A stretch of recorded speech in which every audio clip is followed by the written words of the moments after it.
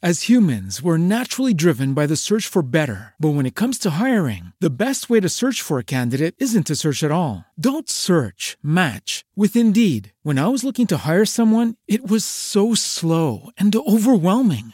I wish I had used Indeed. If you need to hire, you need Indeed. Indeed is your matching and hiring platform with over 350 million global monthly visitors, according to Indeed data, and a matching engine that helps you find quality candidates fast. Ditch the busy work. Use Indeed for scheduling, screening, and messaging so you can connect with candidates faster. And Indeed doesn't just help you hire faster. 93% of employers agree Indeed delivers the highest quality matches compared to other job sites, according to a recent Indeed survey. And listeners of this show will get a $75 sponsored job credit to get your jobs more visibility at Indeed.com/podcast. That's Indeed.com/podcast. Terms and conditions apply. 3, 2, 1, 0. Hello, welcome to Episode 148, Tailor-Made Budgets. Hey Money Clan, a very warm welcome to the Chain of Wealth podcast. I'm your host, Dennis O'Brien. And I'm Katie Welsh. So Katie, awesome conversation today and a really cool guest, Erica from Tailor-Made Budgets. I already got a lot of value out of this conversation. I loved her. I'm not going to lie, the whole conversation, like when she would bring up different parts of our conversation, I felt like she was talking about me personally. Because she was just so like, this is the kind of person like with student loans or with money or this or that. And I felt everything that she said was so relatable. Yeah, and I think it also really addresses millennials. There's a lot of millennial topics that she covers. So really, really great. If you've got a student loan or anything like that, definitely give this one a listen. So just before we dive right in, if you guys would love to join our community, head on over to chainofwealth.com/group. You can join our Facebook group. We would love if you came in and let us know a little bit about what you're busy with financially. All right, Kate, are you ready to dive right into today's episode? Yep. Awesome. Let's dive right in. Welcome to Chain of Wealth. Here's your host, Dennis, inspiring you to begin your journey of financial freedom.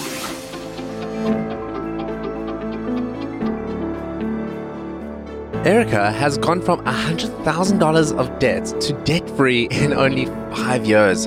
Her and her husband decided early on to take hold of their financial life. After paying off all her debt, she's realized how passionate she is in helping people better their lives. Thus, Tailor-Made Budgets was born. Hi, Welcome, Erica.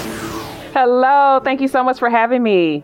Yes, we're so glad that you're on with us. So Absolutely. as I was kind of combing through your website and everything, my favorite part about researching for guests is reading their About Me section. And it caught my eye because you have quite an interesting story when it comes to your personal life. Like Dennis just said, you and your husband paid off $100,000 in a relatively short amount of time. Right. So Yeah. I wanted to kind of pick your brain about that. What was that like? What were you guys doing? What were you feeling? Can you tell us about it? Absolutely. Yeah. So it actually didn't start off at $100,000 in debt. The debt grew. We got married pretty young. I was 22 and he was 24, I think. And I mean, you know, young and dumb. And we started off with $60,000 in debt or thereabouts, about 65. And then, you know, you start amassing because that's what you think you're supposed to do. You get your first real good job. I was an engineer. He was in sales. And, you know, you did what you thought you were supposed to. Let's get another car. We need this. And then we had a baby and we needed another car. You know, you need something safe and quote unquote reliable and all of this. And so the cars kind of put us over the edge, and they weren't unreasonable, but it's easy for people to get a $20,000 or $25,000 vehicle, and that's not an astronomical cost. However, when you have 60,000, 65,000 already, now we're kind of, you know, I mean, you start adding that stuff up and no one does that. I ask people all the time, like, how much debt in total do you have? And they're like, I don't know. Yeah. I was that person. Yeah, no. That was us. I was too. Yeah, it took, I mean, we were married for a year before we made that revelation as to how much debt we actually had and that we were going to try and do something about it. And it obviously took us working together as a team for us to make any kind of traction, but it was gut-wrenching to drive a car, you have a newborn baby, and then the car dies on you and you do not have money. Like, we did not have $1,000 to resurrect that car and buy another engine. And so I'm an engineer, and you would think, oh, you've got it, you can do it. No. I had payments of over $1,000 a month. And so that was the moment when we said, you know what, this isn't, one, safe. It's not wise. We've got to figure something out. So that was kind of our aha moment when the crap hit the fan. Yeah. And we had to figure that out about a year and a half into our marriage. And when we did, then we went like gangbusters trying to figure this out and just pay off as much debt as we could and live on less and be intentional with any extra monies that we found. My husband at one point got a second job, and I was at home by this point with 2 babies. And so, it was a lot that, you have to go through in order to, if you're committed to the freedom of getting out of debt. And that's what we did. So it was teamwork, but I think the biggest 2 things were we had to open our eyes and get real about our financial situation. And then we had to get to work and stay to work until we got it done.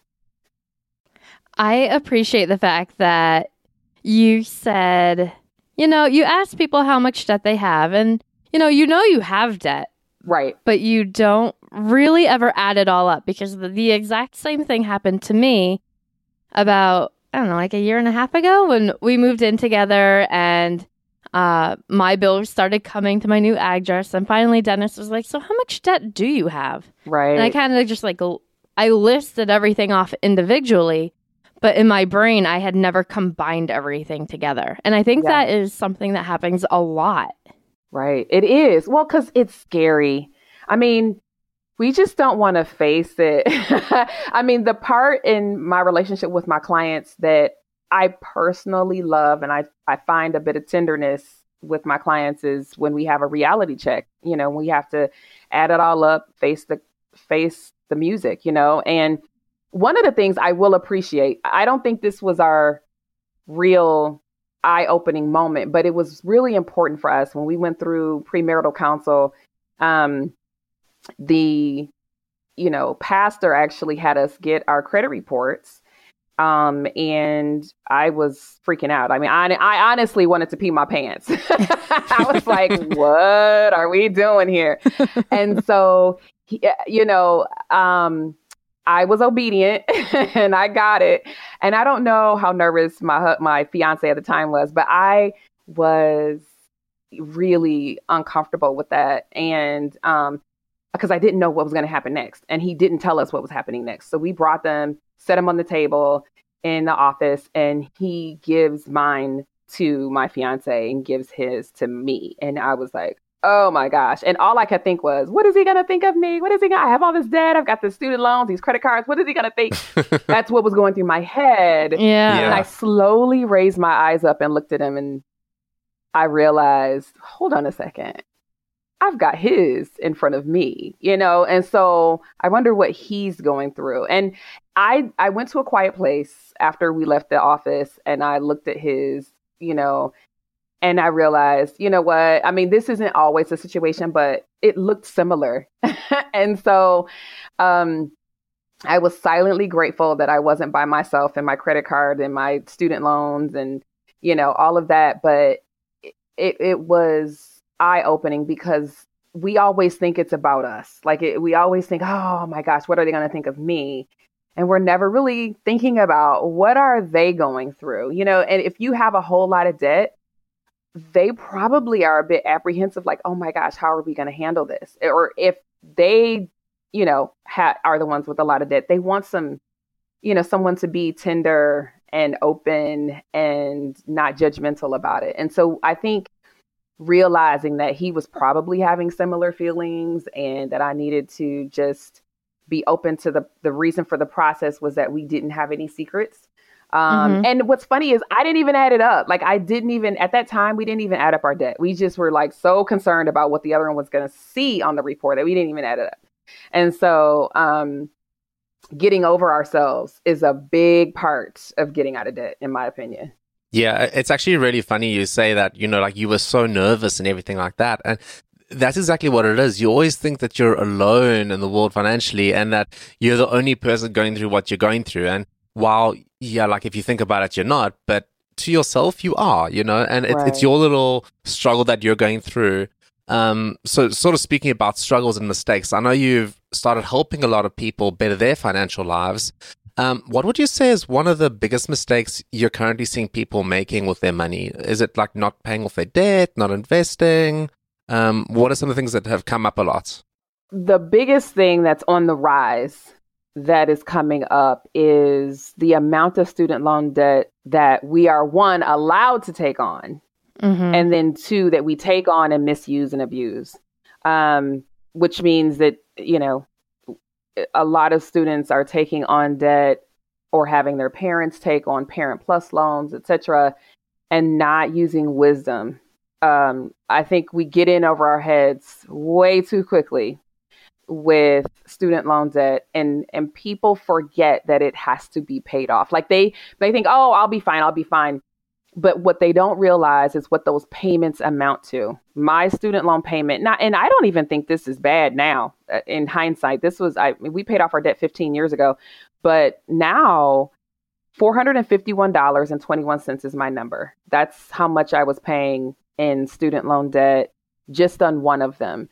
And people don't realize that when you look at your finances and you're trying to take care of yourself, that's a lot of money, not to mention a car loan or credit cards or anything else. And so they don't realize. People call me all the time and they say, so what do I do about these student loans? I'm like, you got to pay them. Yeah. I mean, on my end, it feels easy to say, like it's the obvious thing, but they, at the age of 20, 25, a lot of people aren't really cognizant of what they have done when they add it up. And I'm seeing a lot of people now with $150,000 in debt that are not doctors. They are not attorneys. They are not going to be making $100,000 when they come out of school. And so that is my biggest concern. It is low interest debt, but if you get it and you don't need it, people are getting refunds from their student loans that they get. They're getting cash in hand and misusing it. And so that means that you've taken too much out. It means that you're not thinking through your money in those years that you're in college. And a lot of people are going to school longer because either they can't find work or they feel like they need a master's program or what have you. And so then the debt, of course, is getting bigger and bigger. And so I think that's one of the biggest things that is of concern to me because of the amount that people are taking out. These statistics where people say it's like 37,000 or 40,000 that undergrads are coming out of school with. I'm not seeing that that's the reality. I rarely see people who only have $37,000 in debt on student loans. It is massively more than that. So I think that's the biggest, to me, the next big thing, the next big epidemic, because you can't get out of those things. You just can't. I'm not going to lie. I feel you 100% just talked about me when I was in college. 100%. I remember I used to, every semester, the form would come and you would click how much money you wanted, and I would max out every semester. I lived well in college. And I remember thinking, and before was not the most financially knowledgeable person. Like I knew not to overdraft my debit card account and, to have, some money saved and everything. But it never occurred to me in college that I was actually going to have to pay them back. I was just kind of like, well, I'll solve this problem later. I'll just take it out now and then I'll worry about it, when I'm older. Yeah. And oh man, if I could go back and shake like 22-year-old Katie and just like start paying your student loans, because when I graduated, I lived at home with my mom, and my student loan servicer I felt like every time I looked at my bank account, hundreds and hundreds of dollars constantly were coming out, like $500 at a time. And at a teacher's salary, like it's a lot. Most of the time, that's more than half my paycheck. Right. And I was just like, I can't afford to do this. So then I just dug my head in the sand and I didn't know what to do. And then I started deferring, and it just was a rainstorm that turned into like a hurricane. Yes. For me, until I finally, decided I'm going to pay this off. This is what I'm going to do. I'm going to look into different programs. And I really started educating myself because I never really imagined paying off my student loan. And then I also think as sad as it is, we live in a society where people just accept paying off their student loan basically until they die. I can't tell you how many people I've talked to where they're like, oh yeah, well, I just have my student loan, no big deal. Or, I owe I was talking to a teacher the other day who, she was like, yeah, I have like $60,000 in student loans. And my heart just like wrenched for her. Yes. And people talk about their student loans like it's no big deal. And I think that is something that people definitely it is a big deal. Well, they don't go away. In fact, they just get worse. Yes. And it's something that will follow you around like a pet if you allow it. Like, people just don't take it seriously. It's sort of a normal occurrence. It's become as normal as having a car payment. Yeah. And so it is totally acceptable, totally social. I mean, everybody's got one, right? So you are in the in crowd, right? If you've got a student loan, and that isn't something to be super proud of. And, it's hard to get people to really understand that there's something that they are missing out on when they're making those payments. And that is, in my opinion, the biggest deal is when you're missing out on opportunities, not just in life, but like in your future. I just did a calculation. My $451.21. I'm telling you, I will remember that number to the day I die. I really will. Over 40 years. Now, this is a working career. So I graduated in my 20s, and I expect to be doing some kind of work, of course, until I'm 60, because I'm not going to be, I'm that kind of person. At 10% interest, that's $2.8 million. Yep. Jeez. And that's the kind of stuff I look at, is that if I had kept a student loan or any kind of payment, you can call it a car note or what have you, am I going to really miss out on $2.8 million? And okay, let's say I'm half wrong. Okay, $1.4 million. There's no way I want to give that up. Mm-mm. But we don't see that is the opportunity cost if we allow ourselves to stick with these payments and act like that it's okay. Yeah, it's absolutely crazy. So going back to what we were talking about earlier a little bit, you and your husband as a team, you paid off $100,000 worth of debt. So my question to you is, what advice do you have for anyone that's in a sort of relationship where they're starting to get serious with money, or newly engaged couples or even married couples? What sort of advice do you have in terms of figuring out how to work as a team with your money? Because it can be hard sometimes, especially if you don't see eye to eye. Yeah. Yes. Well, and here's the thing. Here's the big thing everybody needs to hear.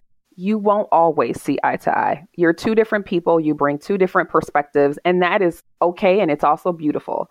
My husband and I work well together as a team, but we don't see eye to eye on everything. And that's okay. You just have to figure out how to communicate and understand one another. So that's first, know that you're never going to always feel the same about everything. And so when I say that, the other flip side of that is you need to find shared goals. So where do you want to be together as a couple? And then from there, it makes sense to start budgeting and figuring out how to marry your money and that kind of thing. But find a common goal. What is the first common goal? And so my husband and I, we both came from single parent households. we both saw financial dysfunction. We witnessed it coming up, both of us, when we started understanding that our financial past was similar. That kind of made the conversation a little bit easier to have about what it is that we wanted together. And all we could think of when we were early on in our relationship is that we wanted to change our family tree. We did not want to experience bankruptcy. We did not want to see, the feast and famine, paycheck to paycheck living. We really couldn't define. We didn't know what the future was going to hold because neither one of us had really good financial examples, but we knew what we didn't want. And so our shared goal was to change our family tree financially. And then we had to figure out along the way how we do that. The first thing, it took us a while, but the first thing when the crap hit the fan and we couldn't get our car fixed, we realized, oh yeah, we got to get this money thing together. And so, getting out of debt was the very first thing. And we could come together in agreement on that. The methodology, like budgeting, using cash, having one account or what have you, figuring out those decisions were secondary to the larger goal. And the big, hairy goal drove us both. And so we had to be willing to say, okay, I'm not a fan of A, B, or C, but I am a fan of this big, hairy goal, because you're not going to always agree. So I think finding your shared common goal and going after that is super important. There have been times in our relationship where he was the CFO of the relationship because I was burnt out and couldn't handle it. And then there are times when I'm the CFO, which means that I handle, making sure that the bills are paid, the checking account is balanced, and, all of that kind of stuff. And now he's the person who gets the cash out, and he's like, okay, so let's talk about the budget. Like, he'll initiate some things and then we'll have conversations, but those roles can change. And I just think that as long as you're heading in the same direction, that is the big thing to do. I think that's really important. And I like how you say that the roles can change. I don't know if it's just, I'm like a 90-year-old lady when it comes to watching Netflix TV. And I watch all 20-year-old Gilmore Girl episodes when I'm by myself. That's great. And you see on all those kind of shows, though, that typically the man takes care of the money, the woman, kind of just doesn't. And then the man dies, and now the woman's just like, oh my goodness, now what am I going to do? I don't know how to do anything. I don't know how to file a tax return. I don't know what bank we use. I don't even know where the emergency cash in the house is. And I think it's really important for people to at least know, if you want to switch back and forth, if you want to do it together, at least make sure both of you know, the basics that, in case something happened. If Dennis, God forbid, was in the hospital for a month, I need to still know how to pay the rent and vice versa. That's exactly right.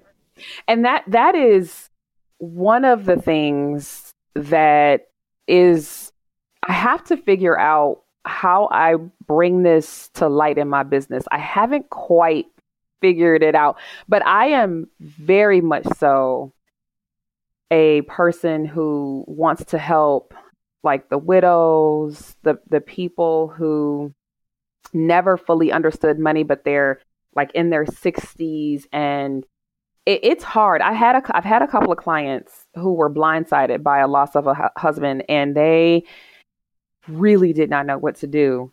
And the challenge is that when you're grieving and you've suffered loss, not only do you not know what to do, but you don't have the energy to do it. So that is a real soft spot for me.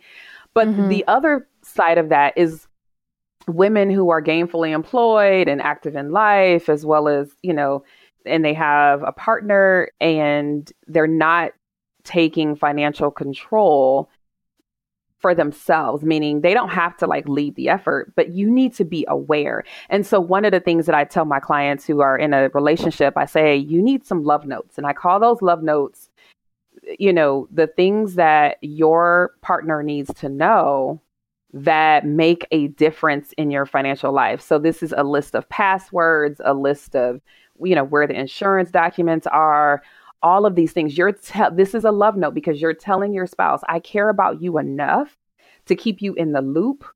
And if anything happens to either one of us, we can still figure this thing out. Like, we are very capable and aware. It drives me crazy when women don't know how much money they have or how to do life financially. Typically, it's the women. I'll be honest. I'm making a generalization, but I've worked with hundreds of people, and that is typically what happens because they think, the men typically will want to just sort of care for. They feel like that's being head of household, caring for their spouse, and that's totally fine. But being in the dark is not okay. I don't care what gender you are. Right. And that, I think, is where I want to really empower women to get in the front seat, literally, so that you are aware of your surroundings. When you're in the backseat of a car, you go to sleep, you tune out, you don't have any direction, you don't know, you're all constantly asking, are we there yet? But when you're in the front seat, you actually have to help navigate. You have to find the next gas station. And I want women and men both to be in the front seat of their financial journey, knowing exactly where they're going and why they're there. I love it. So since we're on the topic, can you go ahead and give us the 30-second elevator pitch for Tailor-Made Budgets? Oh, awesome. You know what? I'll be honest with you. It changes frequently depending on where I'm at and what my clients are up to and how things are going. But I'll tell you this. This is my 30-second. Okay. I help couples get on the same page with their money so they can get out of debt and reach their goals. And I help single people have an accountability partner so that they can stop sweeping things under the rug and live the life they really want to live. I love it. Fantastic. Love it. Money Clan, we're just going to take a quick break and then we'll dive right back into the Value Link round. Money Clan, if you have any kind of debt, refinancing is often a great way to reduce your monthly payments and end up paying less interest so you can pay off your debt quicker. I've just created a mega post on the topic. You can head on over to chainofwealth.com/refinance. Definitely check out the article. There's a ton of great information in there. And it's interactive, so you can actually customize it to your own situation and figure out your numbers. That's chainofwealth.com/refinance. Okay, Erica, I know we talked about it a little bit before the show and everything, but can you share a little bit of your savings plan or retirement plan or both? Ooh, that's awesome. Okay, so I'm a long-term investor. So I have, as soon as we were still investing a little bit when we were getting out of debt, but I'm a long-term investor. So honestly, I keep it really simple with mutual funds and things of that nature. One of the things that we are actually considering doing is accelerating our plan, trying to pay off sell our house so that we can actually purchase a home with cash and begin to save a mortgage payment. So we're now at a phase where we're considering that as a part of our retirement strategy, so that we can probably retire early without feeling like we have to have this big, massive amount saved in the bank. But yeah, we're long-term investors with mutual funds. We keep it really simple. And I think one of the things that we're going to probably do to enhance that is going to be to do some vacation rentals, that kind of thing, when our kids are done with college. So fantastic. Yes, it's coming up. One of them is in there already. You're almost done. It happens quickly. It does. It does. Yep. So, Erica, do you have a favorite quote you like to live by? Yes, I do. It's in my office. I've got a couple of them. One of them is sacrifice is giving up something good for something better. And that's something I have to remind my clients of periodically because they feel like they're giving up something and that it's not going to be better. But there's always something better around the end if you are committed. And I do have a second one. I could squeeze that one in. The best preparation for the future is the present well tended. And that speaks to budgeting, cash flow planning, making sure that you know what's going on. If you tend to today very well, you will be able to prepare for your future in a positive way. Fantastic. Erica, we've absolutely loved hanging out today. Do you have any other last parting piece of advice for our listeners? And then we'll say goodbye. Okay. Yes. So I say give yourself a break. Honestly, the finances are hard. It's difficult to talk with people about them, and it's an uphill battle when you're trying to get to your next level, whatever that looks like. And so, be easy on yourself. We're all human. We make mistakes, and it's never going to be perfect. But as long as you make progress, then you know that you're going in the right direction. So give yourself a break a little bit in terms of what happened in the past, and if you trip over yourselves, because we always do that too, but just make incremental progress, and then you're going to get to the goals that you have set. I love that. You need to remind yourself of that. Definitely. Yes. Money Clan, we've been hanging out with Erica. You can check out her website. It's tailormadebudgets.com. She's got a 7-day money challenge on there, so definitely jump on there and take her challenge. Well, Kate, I really enjoyed chatting with Erica. What was your biggest takeaway from today's talk? I would say just make sure both people in your relationship are knowledgeable and you have a shared plan together. Yeah, and my biggest takeaway was sort of that it's okay to butt heads, and that you're going to have differences of opinions. But that being said, you need to find that middle ground and sort of come together and make stuff work. And have that same end goal. Yeah, exactly. Agreed. All right, guys, we'll catch you next time on another episode of Chain of Wealth. Bye.